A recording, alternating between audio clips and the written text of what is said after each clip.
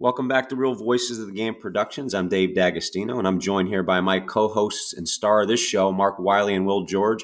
This is a day at the yard, common sense pitching with Wiley and Will. Episode 201 now. We're rolling with our episodes. We're adding new shows week by week here. I want to just give a message to our audience before I say hello to our two hosts and introduce our guest today. 18,800 subscribers right now. Make sure you continue to download, listen, like, subscribe, rate, and review. That way we can battle the podcast analytics like we do in the baseball world. If you do that, we can keep providing you great content like we do here with Mark and Will every week.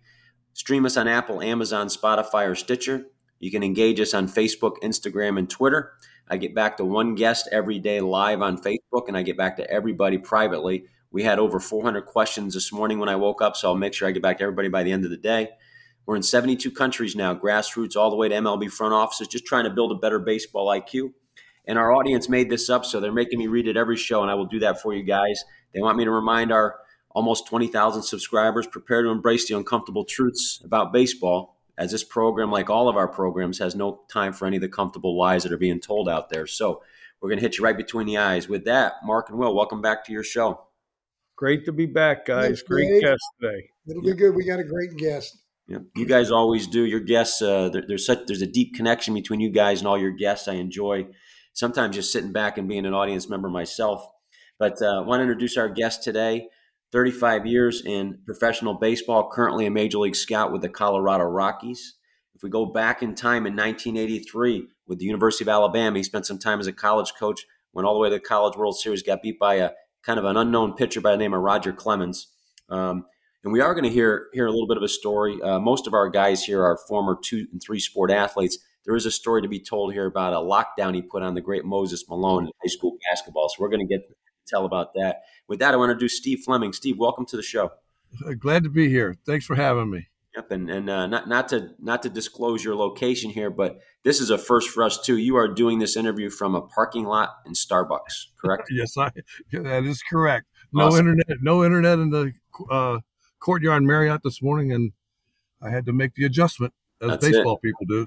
You got it. That's a Real Voices of the Game first right there. So it took us 200 episodes to get to that. So I'm actually going to be doing a show remote next week from my barber shop. He asked me to do. He just opened up a new barber shop, so I'll be in there getting a haircut, doing a show next week. So, but Mark and Will, I'll let you kind of kick it off with Steve right here. But let me ask the first question here. Going back to Roger Clemens now, what was a young Roger Clemens like, if you can remember that far?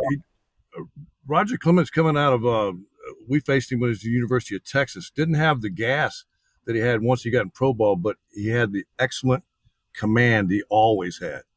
He didn't give you anything. So we ended up getting beat 4-3, and it was a really good game. We didn't have the caliber of pitching that they had, but had a pretty good hitter, Dave Magadan. Yeah, that year kind of carried us. He still has the college, I think, highest batting average ever. Yeah, textbook. 535.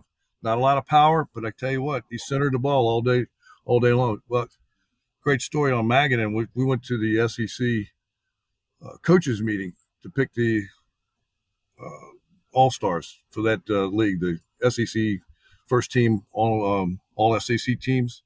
And Dave, we came out and they said, "Hey, what's Magadan hitting?" He said, 515. Now, this is at the end of the year. And Joe Arnold, the coach at Florida, goes, "Come on, that's Little League numbers." He says, who's keeping score? Well, it just happens we played the University of Florida in the first round of the SEC. Magadan went 5 for 5 and hit 2 home runs against him. And after the game, Coach Schallenberger walked by him and goes, "How you like that padding the stats?" It's a little different. Yeah. He had an unbelievable year that year. No, I don't care what level you're playing at. 535 is 535. Yeah, he won the Golden Spikes, didn't he? Yes, he won the Golden Spikes Award that year. He raised his batting average when we went to the regionals of the College World Series. He raised his batting average from 515 to 535. Wow. Explain to our audience what the Golden Spikes is. We have an educated audience, but sometimes college baseball gets lost a little bit. That's the top player in college that particular year. I believe that Francona. I think Francona won that one year. Yeah, Terry did. Yeah, it's the Heisman Trophy of baseball. Yeah, yes, exactly. Yep. That's it. Well, Mark, I'll let you have at our guest here. Mark, you got one off the bat? I'll let you go ahead. I want to hear that first question you have. I know you have a good one. Okay. Steve, I know you spent, your time in college. You played and were drafted by the Pirates, and you came back to the Pirates as an area scout. I would love for you to just share a little bit as an area scout and national cross checker, and then assistant scouting director. Some of your guys' processes there, what you guys look for in pitchers, as this is a pitching show, and we'll kind of build off of that to go.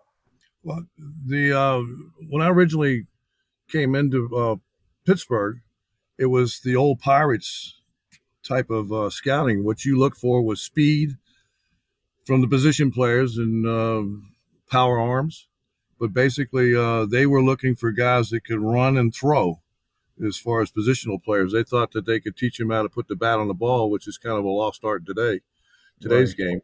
But that's what they were looking for. If you look back at the old Pirate teams back in the 70s, 80s, and the 90s, they were basically built on speed, and that's what they were after. So that's basically when you went out and looked, those tools had to show up, or they weren't interested. And I know you coming from that and being in that system, your passion for looking for kids that are more athletic and hoping that we get more kids from inner cities involved that are really good athletes to start playing baseball again. Well, I'll let you elaborate a little bit on that, because I know you've shared some ideas with me too. Well, that's I think that's the kind of the lost thing in baseball right now is the type of players we're getting, the blue collar, white collar, whatever you want to call it, players, the players in the inner cities. One, they don't have places to play because they've basically eliminated the Little League programs. Everything's turned into travel ball, so you have to have the money to play. And I know there's been a couple of attempts by Major League Baseball to develop the RBI club, so on and so forth. But you're talking about cities of 7-8 million people in New York and Los Angeles and Chicago. And so what, do you have 100 inner city kids playing on those clubs? Where's all the other kids? It's definitely not enough to get into the grassroots the way it needs to be. Exactly. Pretty much the really good, young inner city kids come to Major League Baseball through whatever. We're not going out and helping to develop them, unfortunately. No, it's become a situation where you're taking now what I consider a kind of a player that's more polished, that's already top end as far as his projection of the player he's going to be in the end. You don't have the wiry kids. Now you get the kids come out of college. They've been in college programs where they've got strength and conditioning programs in college, and they're maxed out when they come into pro ball. Yeah. So it's not a development type situation where you're trying to build a kid for baseball bodies anymore. They've had their own weight training programs and different colleges, and it's you can tell it. That's where a lot of the injuries are coming from. That's what I was going to ask you, Steve. We have a show with Jim Cott too, and Mark and Will talk about this. There wasn't that kind of heavy lifting back then, and I think there's a place for it. But do you think lifting's played a major impact in a lot of these arm injuries, even hitting injuries? I mean, we're having oblique injuries. Guys are getting hurt running the bases. I mean, those are baseball activities. They shouldn't be getting hurt doing that. Well, you're hitting on a very sore spot for me. I don't understand the conditioning programs now. Number one, they never run. You never see anybody going out and running poles anymore. You never see any hitters that are position players that can run, go out and work on their speed after the games and, just take off 30 yards and work on your starts. You don't see kids doing that. The basic thing, all the core exercises. So now what you do, you develop all these muscles through your rib cages and through your stomach. I've never seen so many obliques and abdomen strains. That's just unbelievably to me in baseball. That was the thing. It's a lot better when I came through, you didn't touch weights with basketball and baseball because they thought it tightened you up, which was the only way you're going to get stronger is to lift the little weights. But to the extent that we do it nowadays and no running, you don't do any running whatsoever, working on your speed. It's just a little bit different than what I've thought. And I really believe that we overtrain. I really do, the weight programs. So often, I mean, we say it on our show, and all our people from our era always say the same thing, that they never heard of oblique and stomach and all these different injuries that have occurred in baseball now. And we've all sent up red flags. And it's like I've never seen any research on why they think it's happening. No. You know, they go back, and we never had it even. You probably can go back and look at the doctors and trainers reports from the 70s and 80s, 90s, and you never saw any of that. No, none. I've thought back at just my short playing career and then being in college coaching. 83, 84, we started a weight program at the University of Alabama, but it was small. They didn't even have weight training programs back then. Before that, it was a small thing, and it was kind of an off-break of football because football programs were into the weight training. So they wanted to do something for baseball, but we went to the track people. To learn what we needed to do. And then we had the exercise phys department kind of develop things for us. But I think now they're so intent on power. So intent. Everything is power pitching, power at the plate, power. So all they want to do is build muscles. And they're not. I just think there's something missing, and I know Dave has got stuff on the disabled list, and time lost and money lost to the DL. It seems to me that would be the priority over all the other things, is to keep people healthy, because good pitchers have good years when they stay healthy. Yes. I mean, you can't win a Cy Young Award unless you stay healthy. You can't win a batting title unless you stay healthy. Exactly. So, I mean, all these things, you see guys coming off with great starts in the game.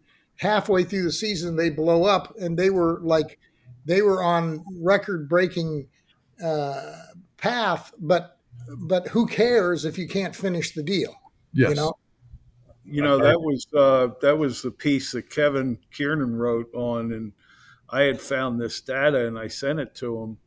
As of May 31st, Major League Baseball players had missed, I think it was over 9,000 total days of disabled list time. That was like 300 players, over 300 players, for over $204 million in salary paid out to guys who were hurt, which is just a staggering number to go, what are we doing? And the other thing I wanted to weigh in on, and I think Steve and I noticed this at the same time, because players are not physically running. They spend their time in the weight room. There's so much nutrition and food in the clubhouses. There's a lot of young players in the minor leagues that are getting heavier playing, whereas when we all played, we would lose weight during the season.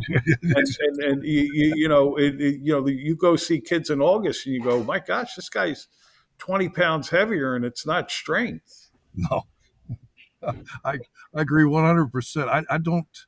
I don't understand how you can gain weight. You're playing a 140 game schedule in the minor leagues, and the travel. I know the nutrition is much better than it used to be, but these guys are going up 2 pants size. Yeah. By the time I see them in August, especially the pitchers. Yeah. I don't understand. They can't even get off the mound half the time. No. And their deliveries get sloppy after about 2 innings because they haven't trained, and they don't have a strong, sturdy lower half because they don't run anymore. No. No, they You don't. know, the funny thing is that you hit on it. You hit on it, Steve, about, the college had these phenomenal facilities and they lift weights and they're supposed to be like state of the art in training, and they have these pitching labs. They have all this stuff.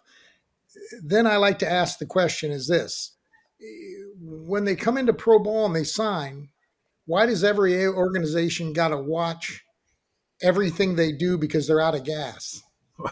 They're out of gas. The Yes. most a pitcher in college pitches, what, 100 innings? Right. 100 innings. 100 innings. He's throwing like once a week or something. Well, that's what I was going to say. He starts once a week. That's what he does. So I understand we were always careful, and we set our program up, to get them adapt. We'd go to like a 6-man rotation and that kind of thing. But the point was, I kept getting told this guy's out of gas, and I'm going, what kind of programs these colleges have with all these facilities that these guys are out of gas? They should be unbelievable. Now I could see high school kids. We had to really watch the high school kids because high school kids, they don't have that kind of stuff, and it's a whole new experience, and they're throwing a lot more than they ever have. So we were very careful with the high school kids, but college guys, you shouldn't have to be as careful with the college guys you are with a high school kid. That's what you would think. And right now, for me, the college kids come out and they're just as much max effort as a lot of the kids that are trying to be relievers. Even the starters in college, they don't know how to pace themselves. They don't know how to pitch. All they do is grab the ball, go out there, throw it as hard as they can, break off sliders as hard as they can. And because the hitters are inexperienced, they chase it. So I think that you have to watch them more because those guys, number one, they don't know how to pitch. Number two, they've been training. And what they've been training, like you said, once a week, it's all you pitch. So when they come into pro ball, now you got a long season and they don't know how to back off and just pitch. No, they don't know the importance of command. No. Because all the velocity and spin rates have been pumped into their heads. It's the same thing with, doesn't it stand out when there's a college player that is really disciplined, that knows the strike zone, that hits the ball the other way? He stands out like a sore thumb. No question. Because he's way more like some of the better players were when we were younger. I just saw a kid, I won't say the organization, but he went to University of Virginia. They came out of college, and they've always had pretty good pitching people over there. And this kid had a plus slider, but this organization is a big sweeper organization. So that plus slider that was 86, 87 with small late tilt that you guys all know that what I'm talking about has morphed into this wide, flat breaking ball that's 2 or 3 miles per hour slower. And I go, why? Why are you taking away a pitch that has depth and inserting a pitch that has no depth and hope that guys just chase it? It's the old little league curveball. Yeah, exactly. Yeah, the old American Legion curveball. That's what they used to call those things. The old sweeper. Right. Yeah, the old sweeper. Like they've actually invented something new. I mean, that's like the 4-seam fastball got invented new too. Yeah. Yes. And now some organizations are reinventing sinkers. Wow, you can throw sinkers and get outs. Holy mackerel! Well, that was Mark, you and Will both know, what's the toughest thing for a hitter to hit? He has to gauge 2 planes. You want the baseball to go through 2 planes. Why you want to sit it on 1 plane? Why do you want to you don't want a flat fastball. You don't want a flat breaking ball. No. Hey, well, it's funny. I watched a little highlight thing the other day of some of Judge's home runs and Alfonso's home runs. And they were thigh high, middle, right down the middle of the plate. Oh, everyone. Thigh high to belt, middle of the plate. And I'm going, it's like on a tee. Remember how Piazza used to hit? And sometimes it looked like he just was hitting off of a tee. Yes.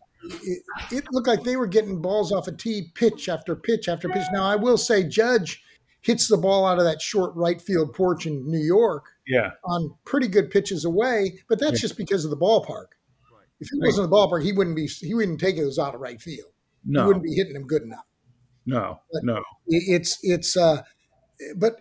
everybody goes, oh my God. I said, well, just have somebody that command the ball. Let me see a pitcher with command in the ball. Those guys don't get those pitches, and they take 0 for 4s or 1 for 5s. Yes. That's what happens. People go, God, that guy really pitched good. Well, no kidding. More guys ought to pitch like that guy. He threw 93 and commanded it. Yeah, I cover both those clubs, and people's fear to ever throw a fastball in on either one of those guys blows me away, because they both have long arms and they're looking to get extended. You can't just live on one side of the plate, and what ends up happening is you're going to make a mistake in the middle, or they're going to go out and do what Judge does to right field when nobody ever keeps them honest. I would love to see Maddox pitch against those two guys. Oh, without a doubt. Without a doubt. It would be a joke.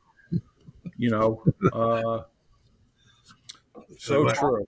It is true. You watch those guys. You watch Maddox in today's game, the way the launch angle swing and the way no contact. You're not trained. The hitters are not trained to take the bat to the ball. They don't use their hands anymore. All they do is they look for one zone swing, and they like it that way. I give you an example with Minnesota trading Araz to Miami, and now the guy that's playing the leadoff hitter is Gallo. Yeah, Minnesota. That's what you traded up to get a pitcher that you give up the best hitter in baseball. To get a guy and all they talk about is he's leading the club in home runs. Right. That's Gallo's got 12 or 13 home runs, but he's hitting about $180. I'll take the guy that's hitting 401 and getting on base. And if you're pitching, are you worried about Gallo? Or are you worried about the other guy that's on the base all the time? Gallo's it's an accident when he hits the ball out of the park. It's just one of those things. You throw a ball where his bat's at. And they don't care about his strikeouts. They don't care about his batting average. They don't care about anything, because they try to justify what they did by the fact he hit some home runs. Well, hey, guess what? He's always going to hit some home runs. He's always going to be a bad hitter. Sure. Well, you look back in our day, Dave Kingman. Dave Kingman used to bat about 7th in the lineup, but he used to hit about 220 or 230. Yeah, along with the home runs. Right. So nowadays, you go to a ballpark now in the minor leagues, and you've got 5 guys in the lineup that are not even scratching 200. At least. And then 10 of the 16 pitchers have ERAs over 5.5, and you just go, wow, what are we doing? Well, we've had to make an adjustment, because Dave was talking about the injuries in the major leagues, and you guys have talked about that. The injuries in baseball has caused us to make a change where now I go see a player. I know the guy's not a big leaguer, probably never should be a big leaguer, but he's going to make it to the big leagues because there's so many injuries in front of him that you have to keep the guy alive. Right. Yeah, and you can't go NP. Right. No, you got to go. Now you got to put down no. Almost every guy is an upper level org that can maybe help in an emergency at the major league level. Exactly. Absolutely. You have to hold on, especially the pitchers. You have to hold on to them if they've got anything that resembles that they can get it across the plate and get a hitter out. I mean, let me tell you, if you're healthy and you're a pitcher, you're going to get a million opportunities. Sure you are. It doesn't matter if you don't have any talent or not. No. Because if you get on a hot streak for a couple weeks, you could be in the big leagues because of injuries and the fact that you're healthy. Yes. Yeah. I mean, when you see clubs that are, that's why I'm always enamored with somebody that kind of comes out of nowhere, gets to the big leagues and performs, because they took advantage of that situation. And I think we talked about it a couple weeks ago, Mark, when we were in Cleveland. The cream rose to the top because they saw opportunities in the big leagues. I'm shocked at how many guys don't see those opportunities and, kick it into another level and develop and turn themselves into big leaguers. That's a great point. Because they don't believe they're big leaguers, Will. No, that's right. True. And they're making a living at 28, 29 years old that they can't make when they go out into the real world because we pay them so much money now in AAA and AA. They hang on and they don't want to work anymore, but they're happy getting that. Yeah. And they have the tools that they could probably go up and be productive in the big leagues if they'd work at it. Right. Right. It's just like you said, you get those guys and they just hold on. AAA guys. Another factor is I always laugh when when people blame managers for the pitch. When we look at the roster and we go, nobody could manage that team to a winning season. Yeah. Nobody. Yeah. You got to be realistic when you've tied the hands of the manager to where you think the manager doesn't want to win.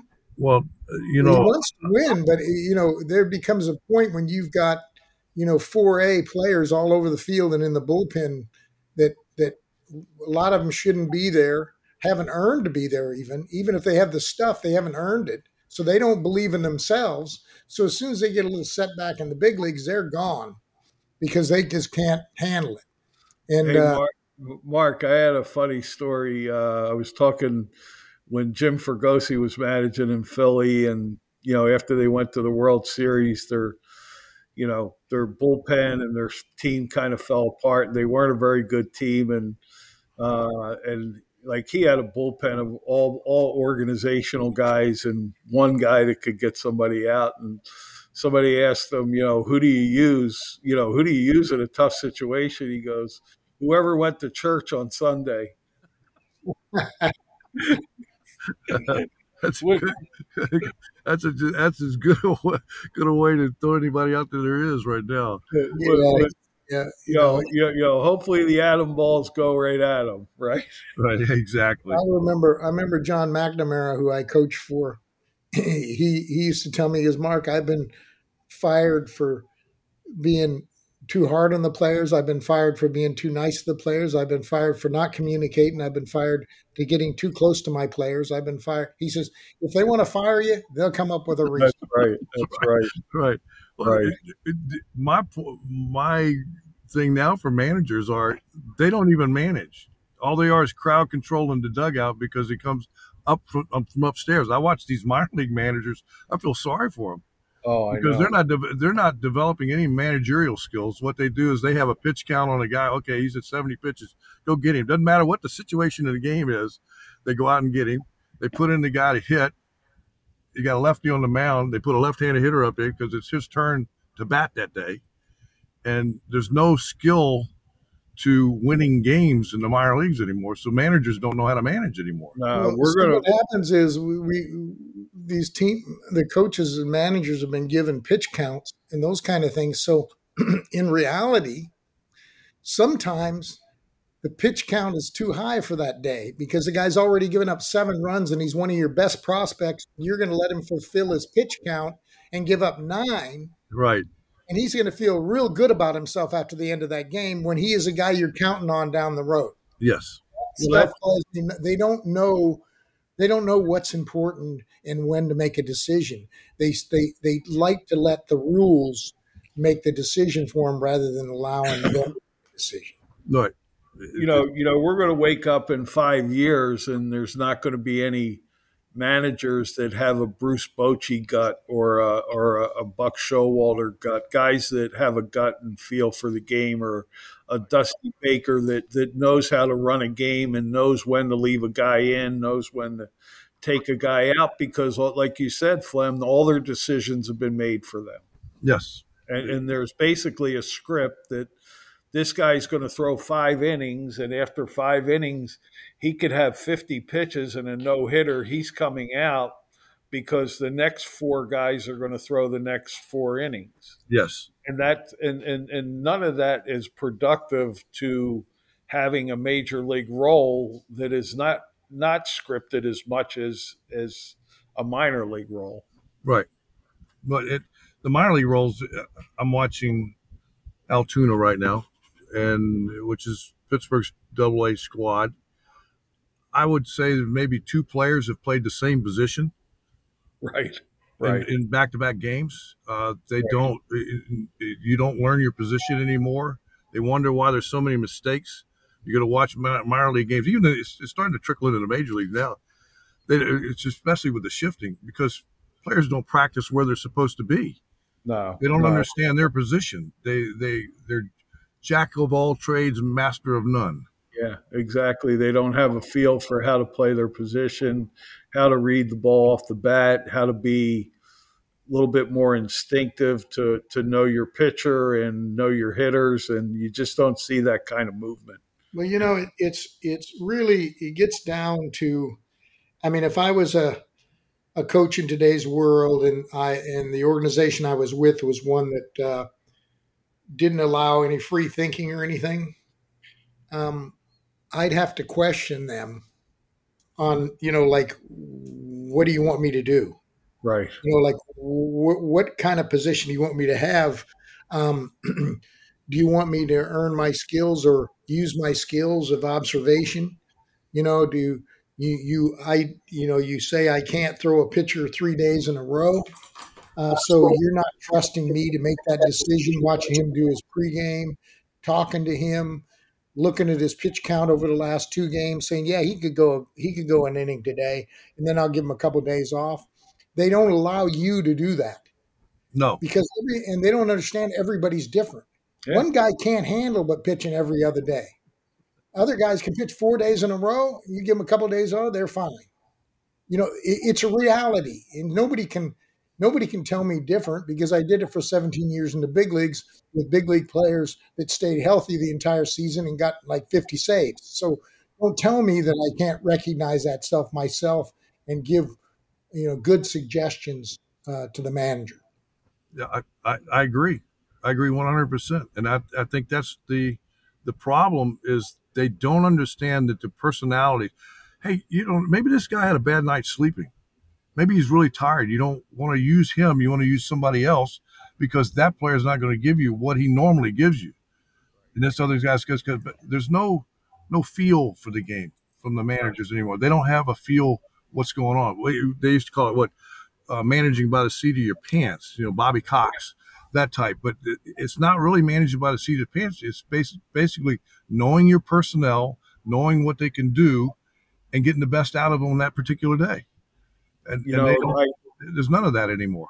It's funny, I've had probably 5 times in the last 3 weeks where a starter has gone out and pitched extremely well. It's a close game, and the manager just takes him out. They have a low pitch count because he's got to use his other guys, and all the guys like us that understand the game go, he just lost the game.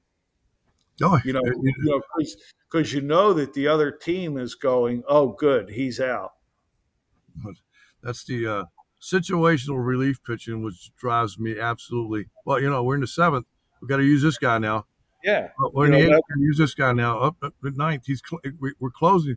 Why are you bringing him in? Your starting pitcher has just been mowing them down for 8 innings. Yeah. That was in the 9th. We got to put the closer in. That's what we pay him for. That was the Blake Snell game in the World Series against the Dodgers, where I read articles where the Dodgers were elated that Cash went out and took him out. Well, yeah. Well, what was the other guy who came in? You remember? I can't remember who it was. It was somebody who had a pretty good year, but Snell was dominant. Was it that Anderson guy? It might have been. Yeah, it might have been. I remember. This is another thing.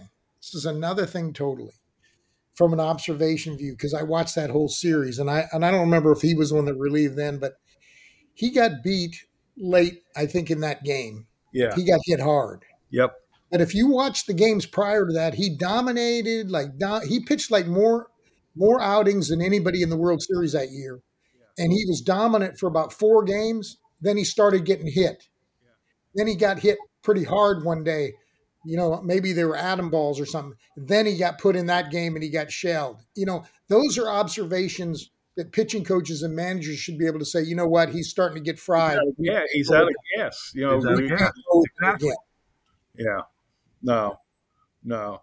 Hey, Flem, I wanted to go back because, we talked about Maddox and we talked a little bit about him last week. And I know that you went over as a cross checker with the Braves and were part of, the end of their run and probably like the beginning of the rebuild, working with Tony DeMacio, who Mark and I know. But, they've always done such a good job with pitching and, the people that you got a chance to work with over there. I'd love if you share any insight into what you guys look for from a pitching standpoint. Pitching standpoint, when I came on to the Braves, Bruce Del Canton had just retired. He was gone, but it was still a carryover at that time from the Bobby Cox days and everything. And it was just a situation. You look for guys that could pitch. Look at Maddox. Look at Glavine, Avery before he hurt his arm. Right. Smoltz. Everybody, power pitcher. Smoltz could throw it where he wanted. He could throw it where he wanted to. That's right. I mean, he pitched, and you're not in the Hall of Fame as a closer and a starting pitcher doing what he did if you couldn't pitch. That kind of success. He just happened to have a power arm to go with it. Right. But that's basically what you look for. We were taught basically the last couple of years I was with the Pirates. We started doing it with Mickey White. When you went out as a cross checker, you didn't take a radar gun. You didn't do anything. All we looked for was how he located his pitches, the effort he had in his delivery, and his makeup. Right. How he handled it, getting hit around a little bit. Was he immature? High school kids are going to be immature. It's a special guy that can handle diversity at a high school level when he's never had to handle it before. And that's basically what we look for. We look for guys that could pitch, that could locate their pitches, had movement on the fastball, and had some type of breaking ball that was a average breaking ball at that time that you could tell was going to be better than average in the future. So that's what we're looking for. And they come in all different shapes and sizes, tall, lean. I know there's a lot of metrics that go into a lot of drafting now. It was one of the things with Pittsburgh is they were starting to get where they would measure from the hand to the elbow to see how long their levers were and things like that. It's different body types. You can't put it into one shell and go, hey, it's a clone and this is what's going to make a big league pitcher. Look at all the different ones in the Hall of Fame. Well, that was a friend of mine that works for the Indians goes out and cross-check, the Guardians. And he was, the first year he did it, he was reading some of the reports and he asked one of the guys if he was a doctor because he couldn't understand anything on the report because there was stuff about the scap load and the particular this and the flexation of the lower torso torque and he goes, I couldn't understand. He goes, is the guy any good? Can he pitch? Right. That's the whole. I remember Mickey talking to one of the scouts. He asked him, he goes, I don't care what color the grass is. I want to know if a guy can play or if he can't play. You're drawing me a picture of everything but what I want to know. Right. So it's the can he play or can he play? That's what it comes down to.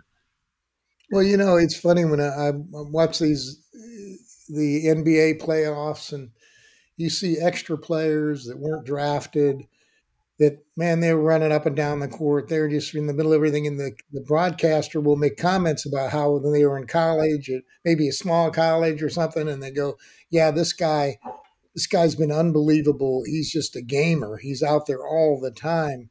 He's relentless. And, and that's the same kind of guys we're looking for. Yes. We're looking for those guys that after the game, there's a pitcher working on his delivery off a side mound. Yes. We're looking for those guys because that solidifies the kind of character and work ethic that they have. Right. When you used to go to when I was doing the cross checking and doing the area as a scout, the one thing that I always went early, always went really early. One, to look over the field. Because if you see an infielder, you didn't know what kind of grass he was playing on it because it could be terrible, especially high school. But I wanted to see where the player came out. Was he the first guy out there? Was he doing any extra work to make himself better before the game? Right. What did he? Then you hang around after the game to see what he's doing after. To how Mark's do they point, interact? that's exactly what you're looking for. Yeah. How do they interact with their teammates? Are they leaders? Are they exactly? Or are they guys? Hey, let's go, guys! Come on, let's go! Time to get ready. I used to go out. Go ahead. Go ahead, Steve. No, I was going to say I never wore anything that had my Pirates or Braves paraphernalia on. I never knew anything, and I used to go up in the stands and just sit during the game for a couple innings because you'd always have the kids around that would tell you what type of individual the pitcher was, and you could kind of get a makeup type situation on the kid and draw the conclusion. Because Mark, you will know, you don't make it to the big leagues unless you work. If you don't know how to work and if you don't have that in your character, you're not going to make it to the big leagues. I don't care how good you are unless you have a God-given talent. And you just have, and usually those guys don't love the game and they don't stay that long as they should. No, because they're just on talent. I've often said that when I used to go out and do the kind of cross-checker work when I was a special assistant, and I'd watch these pitchers I get sent out to see all the top pitchers in the country, and I'd watch them, and I'd see them do things that I knew would turn off scouts. And I used to say to guys, I said, you know what? If I ever worked for an agent and he turned me loose on these kids, I said I could probably pick up an extra $1 million for them just by telling them how to act, how to stand, how to be polite to the umpires, how to work prior and after the game, and show these guys you have work ethic. I could fake out some of the scouts because I could get guys to do and look like you're supposed to look. Now, it might end up them getting a lot of money and them might not being a very good player. But in today's world, they don't do that stuff anyway. And I don't know how many scouts look for that either. Mark, I'll give you a little thing that I've noticed is I think the really good agents like Scott Boras, they script their guys to do all those little things for that big chunk of change. But then that's all gone once they sign because the real guy comes out a lot of times. Right. I think that, but like you said, he does that. They answer every question. They say everything exactly. You go, wow, this guy's a really good guy. And then all of a sudden you see something happen. You go, wait, he's not that good of a guy. Yeah, that's why you're good scouts. They watch him play football in high school and basketball. They're around him. They're around all the time. That's why the neighborhood scout is really important. Even if you have a bird dog that you trust, exactly. And you're an area guy, and he says, "Listen, I've seen this kid. The kid lives down the street from me. This kid, he's a rat, a gym rat. He's unbelievable." You can get that information if you have the time to do it. Right. That's I'll give you a little story. I don't know if you remember, there's a left-handed pitcher, Jimmy Anderson, that pitched with the Pirates for a while and everything. And he was the same guy in high school that he was in the major leagues. I mean, nothing ever changed. But I can remember going to see him play, and he gave off the vibe that he wasn't really interested. At that time, beepers were big. He had a beeper and all that. And I remember I had a bird dog. His name was Bobby McKinney. Bobby McKinney goes, "Hey, look, I've known this kid since he's 15 years old. He's going to make it to the big leagues because he thinks he's a big leaguer right now. And he's going to work, and he'll make it to the big leagues." He said, "I don't know how good he's going to be there, but he said he's got a lot more character to him once you get to know him. He comes off as a little aloof." And I went by that, and we ended up drafting about the 10th round. The guy did. He pitched in the big league about 5 years. And he was the same guy because of my bird dog, because the local guy, like you said, Mark, knew him. He knew his background. And that's what you need to know. Why have they been marginalized, Steve? The bird dogs, because that's how I got signed way back when. Was if there were no bird dogs, 5'10", 160-pound Northeastern light hitting second baseman never gets a chance. Exactly, and that's the way it used to be. Another story: when I first came on with the Pirates, we had an old scout was up in the area, and I was trying to think JJ. Oh crap, can't think of his name off the top of my head. But anyway, when I came on, he had 13 boxes. Joe Consoli. You remember Joe Consoli? Joe Consoli. Yeah, Joe Consoli. And he had camps everywhere. And what he did was I came on, I had 27 bird dogs in my area that Joe had put on. And I had to run a camp at all these bird dogs areas because these guys knew. That's the end of a lost thing too. I think. Was just small camps. Just your those thing. Those older people that love the game, they still didn't have the perfect games stuff that you go out to. That you had to actually go out. Plus, then you had to do your pro scouting too in the summer. So it's that's the way you get found back then. Bird dogs. Area scouts have kind of become bird dogs nowadays. Steve's breaking up a little bit there, I think. Let me see if I can fiddle around with it. Are you there? There we go. Better go back into Starbucks. That's right. Tell Starbucks to reload your card there. Hey, Steve, I want you to talk. We're closing in on about 45 minutes. I want you to get to your sons. You've done great things in baseball, but you passed it on to your children. I know Will talked about it earlier pre-show. Talk a little bit about your sons.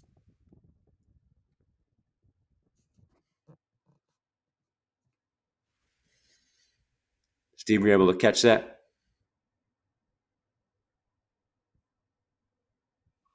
I'm telling you, he's going to have to go back into Starbucks. I did. Well, Mark, as far as the bird dogs, when did they start eliminating them?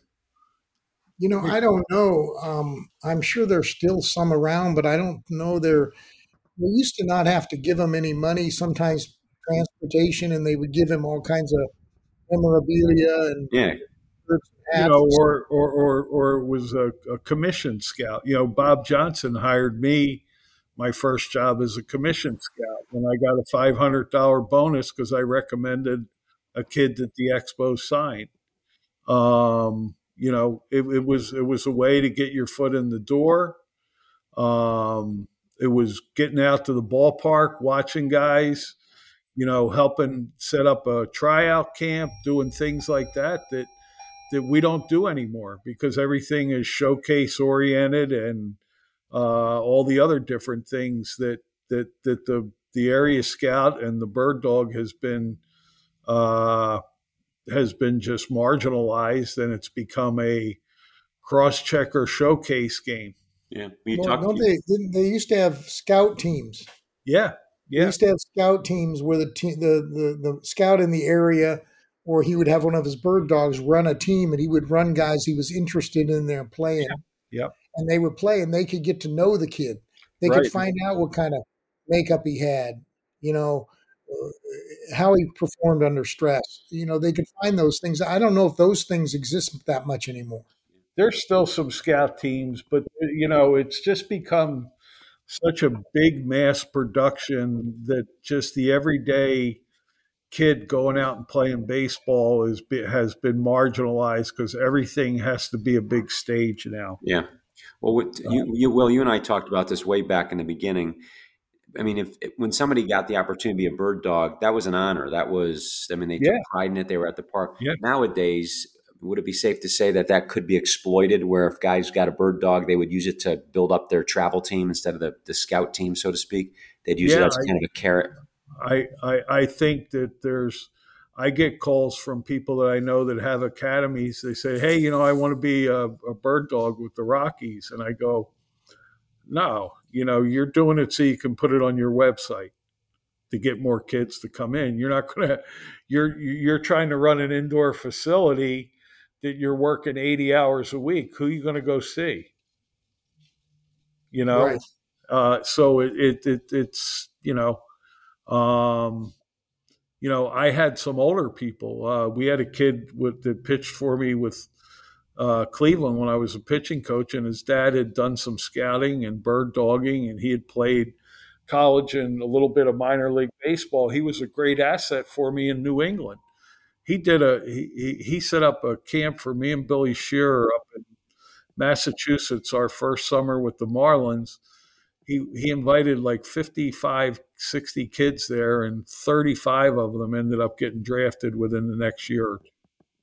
Oh, wow. And you go, and they were from New Hampshire and from Massachusetts. He had some kids from Rhode Island, and I'm going, wow, what a great job. what an asset he was. Yeah. I'll see if we got Steve back here. Steve, you back with us? I got a text from him. Well, we may want to close out, and then we'll bring Steve back on another time. But you know a little bit about Steve's. You wanted to talk about his children a little bit. I love when the guys talk about their sons. Yeah, talk about them for Steve.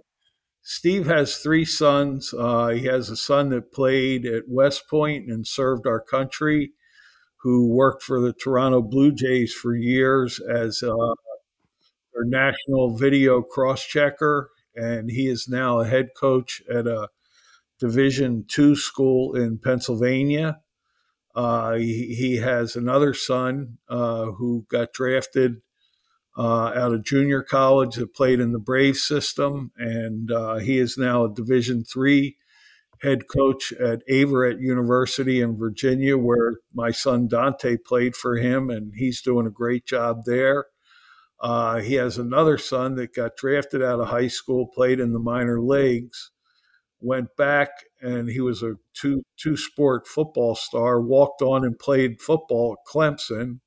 And he, I believe, is now coaching at James Madison University as a graduate assistant where he's gotten his degree. So their passion for the game and giving back and coaching and making, doing things for kids is continuing to move forward in a really good way.